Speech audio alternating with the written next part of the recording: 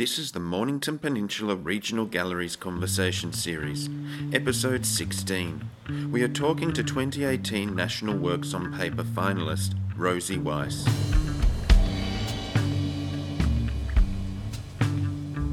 Hello and welcome to the Mornington Peninsula Regional Galleries Conversation Series, a podcast for people curious about art and the lives of artists.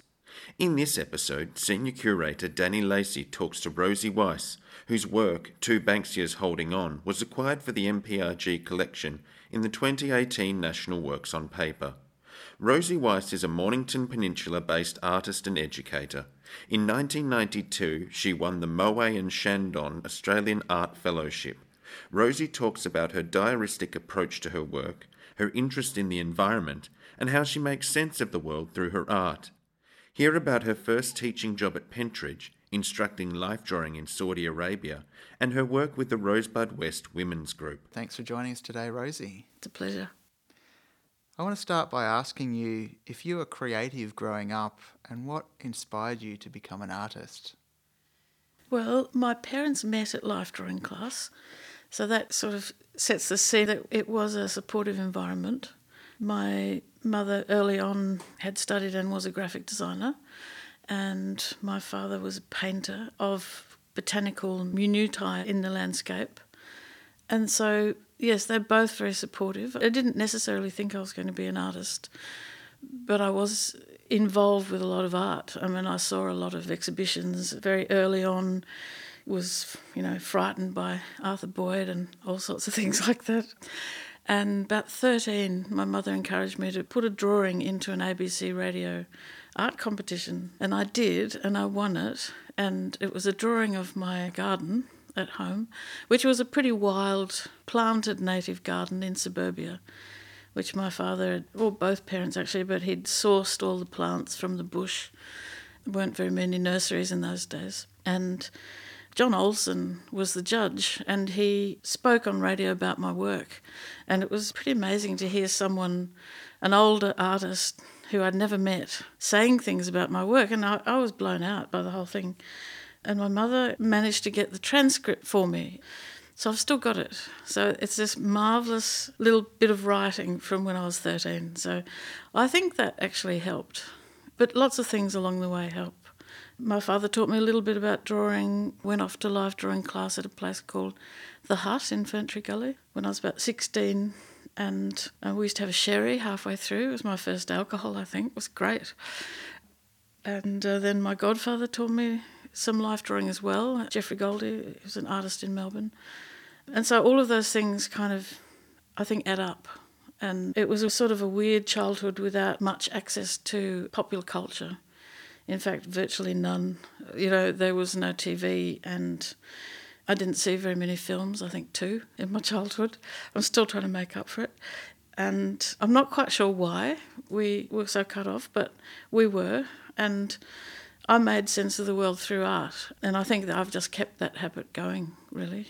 So, yeah, I think it was supportive. I mean, all my brothers, one involved in art and the other 2 in communication, but I think they had the opportunity to explore their things as well. So, And what were some of the biggest influences on your earlier career into your sort of late teens and early 20s? I think I met a few people at the right time and was really lucky. There were a few moments growing up where I was surprised by what women could do, and we went to visit Alistair Knox, and his wife, I think it was Margot Knox, was probably about 8 months pregnant, down on her hands and knees, mosaicing a giant courtyard. And that was one of those light bulb moments for me, and I just thought, oh my goodness, I can do anything. Women can do anything. And then going off to study, meeting people like Herta Klugpot, who taught me printmaking, gave me a love of printmaking. I'd never thought that I would be interested. I'd never really tried it before. She was great, but leaving, studying and discovering the Victorian Print Workshop, or the Australian Print Workshop, in its first incarnation in North Melbourne, and sort of working in the old meat safes, making lithographs on big pieces of limestone, encouraged by John Lone, And that was a really great period of discovery. And then because I lived a few houses away, I had a little house by myself, and I was able to take home the plates sometimes at night, the zinc, I can't remember, the coated plates that you could make lithographs on. And I was doing one of my botanical kind of drawings from some dead succulents that a friend had given me. And I'd been working on it for weeks, and then I had some big emotional bust-up or something, and so I finished it off, but in a very kind of aggressive and different way to normal. And I took it back into the workshop the next day, and I had the plate in one hand and terps in the other hand, and I was going to wipe the image off. And Neil Leveson came along and took the plate from one hand, came behind me and removed both items and said, "Leave this with me." I didn't know what he was doing with it. He printed it and sold a copy to the ANG. And I thought, wow, maybe this work where I don't have complete control, where I'm allowing other things to be involved in it, maybe there's something happening here. And it was kind of the key, I think, for me to relax into maybe a more diaristic approach to my work, where I felt I could bring my life into the work. And I probably haven't looked back in some senses from that. But there were, along the way, early on, some important moments. I started to do a postgraduate in printmaking and lithography. I'd spent 3 months on one image, this tiny little 10 centimetre square image of a fern kind of unfolding, like the inside part of the fern.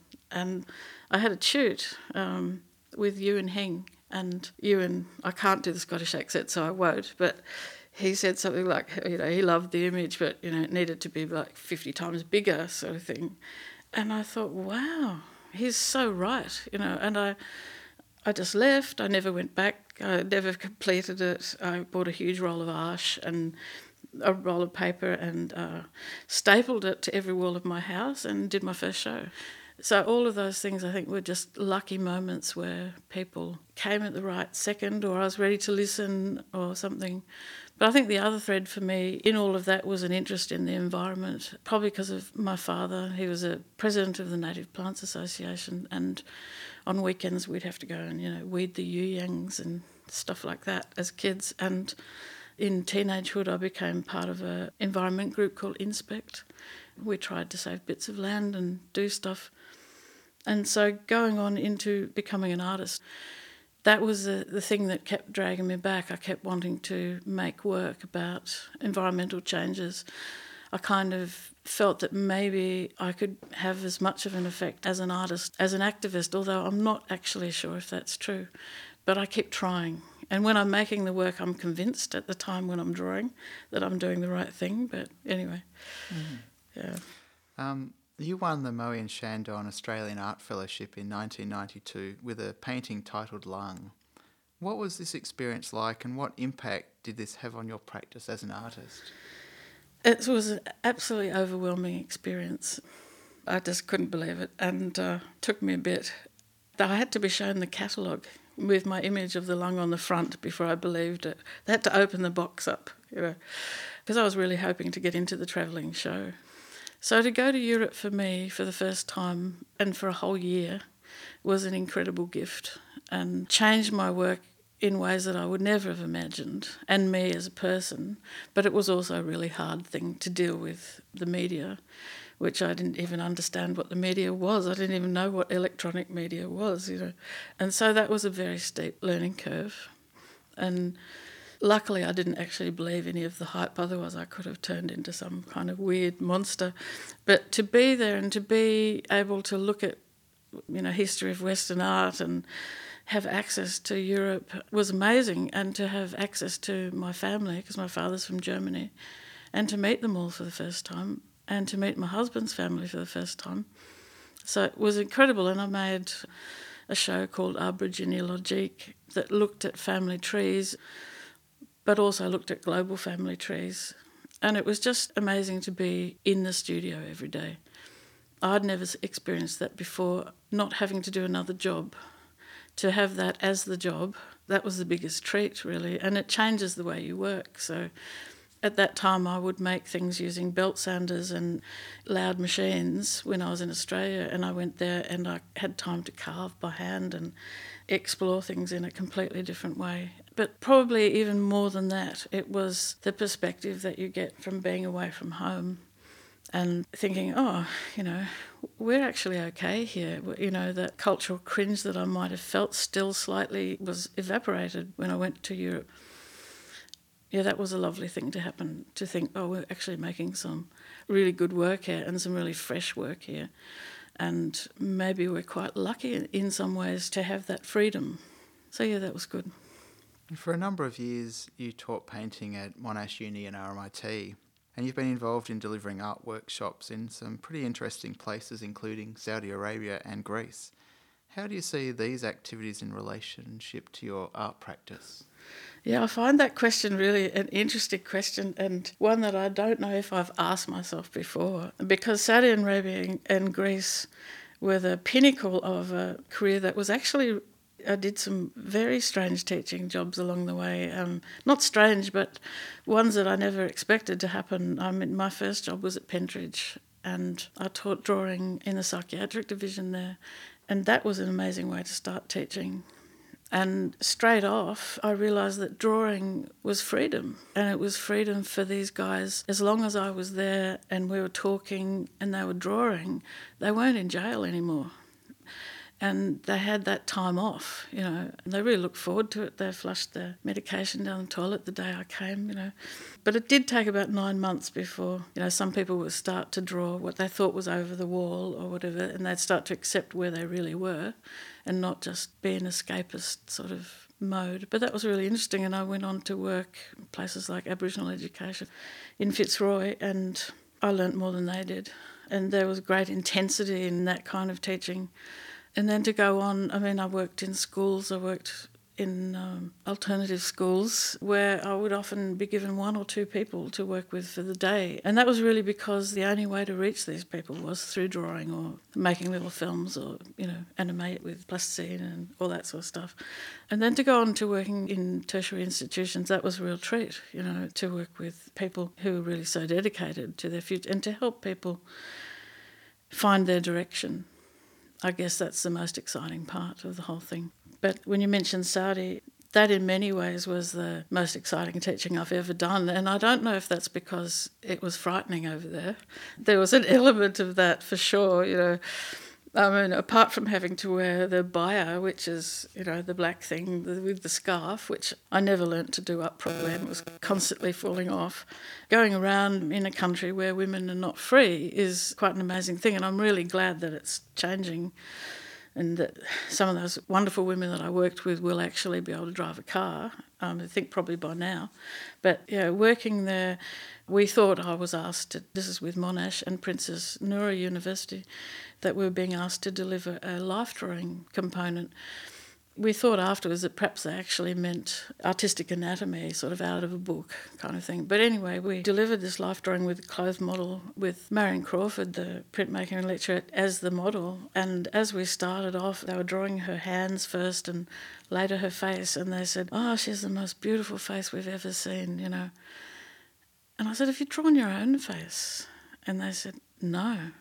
These were teachers doing an in-service, and they were from Saudi Arabia, from Egypt, really skilled teachers. They had never drawn their own face, well, because it was illegal, I suppose. And so they went home and did their self-portraits at home and came back and spent a few days working on self-portraits. And they were the most beautiful self-portraits. And the layers of unravelling that were going on in that room, afterwards I felt that I'd never needed to teach again. That it had all happened in that one space, and we really hoped that they were able to keep it going, that we left them with enough examples and enough ways of working with the body that they'll be able to teach it. But they may have been banned, but we hope it can keep going. It was a great project that Monash did over a number of years, going backwards and forwards in all areas, not just in drawing. Mm-hmm. Now, your recent work, and in particular the series The Trees Are Falling into the Sea and Other Stories, looks at the changing landscape and the impacts of climate change and human impact on the natural environment. What was the reason you decided to focus on this subject matter? Well, I had been working with it for a long time, and then I was able to spend a bit of time at Police Point at the residency down there at Point Nepean. and it was over the winter. So there was some pretty bad weather going on, and I had my push bike, and so every day I made a trip down to Observatory Point, and every day I was documenting literally the trees falling into the sea. I didn't know what I was going to be doing down there. I was just going to see what happened, but this is what happened. And the beach closure signs said closed due to extreme erosion event. And when I spoke with Parks Victoria about that, they said, oh no, this happens every year. And I rang back a second time because I didn't believe them.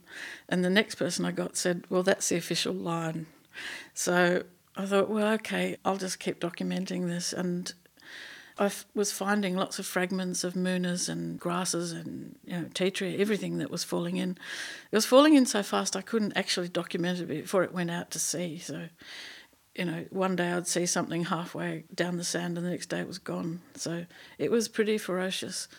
So I continued that. I had a little show at Police Point, and that was interesting. And then I thought I'll keep working with this, and I went right around Port Phillip Bay, and that became that show that you're talking about, that body of work.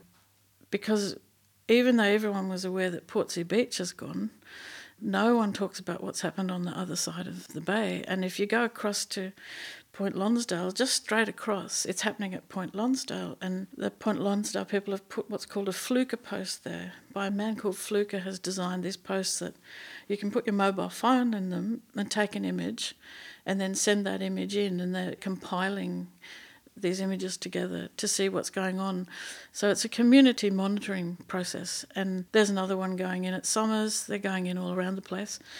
And so it wasn't my imagination. I think that's the thing. I thought, maybe I'm just imagining this. Maybe this does happen every year, But no, I wasn't. So I went round and discovered parts of Port Phillip Bay that I'd never been to or seen before. I didn't walk the whole thing, but I went to as many spots as I could get to. And in fact, I made 52 drawings to represent time, but I don't think anyone noticed that. Just me, but that made me happy. And your work, which is a finalist in the National Works on Paper exhibition, is called Two Banksias Holding On. Can you describe this work and talk about the ideas behind that work? The two Banksias in question live across the road from the Rye supermarket, actually, and they're not from my imagination. And I've been documenting them, just photographing them and drawing them for probably 4 or 5 years as they slowly are eroded. And from the reading that I've done, I think what's happening is that they're connected, their root systems are connected to some other Banksias that are further back, and I think maybe nutrients are being shared, because otherwise I don't know how they're surviving, because every time you visit them, especially in the winter, it gets frightening.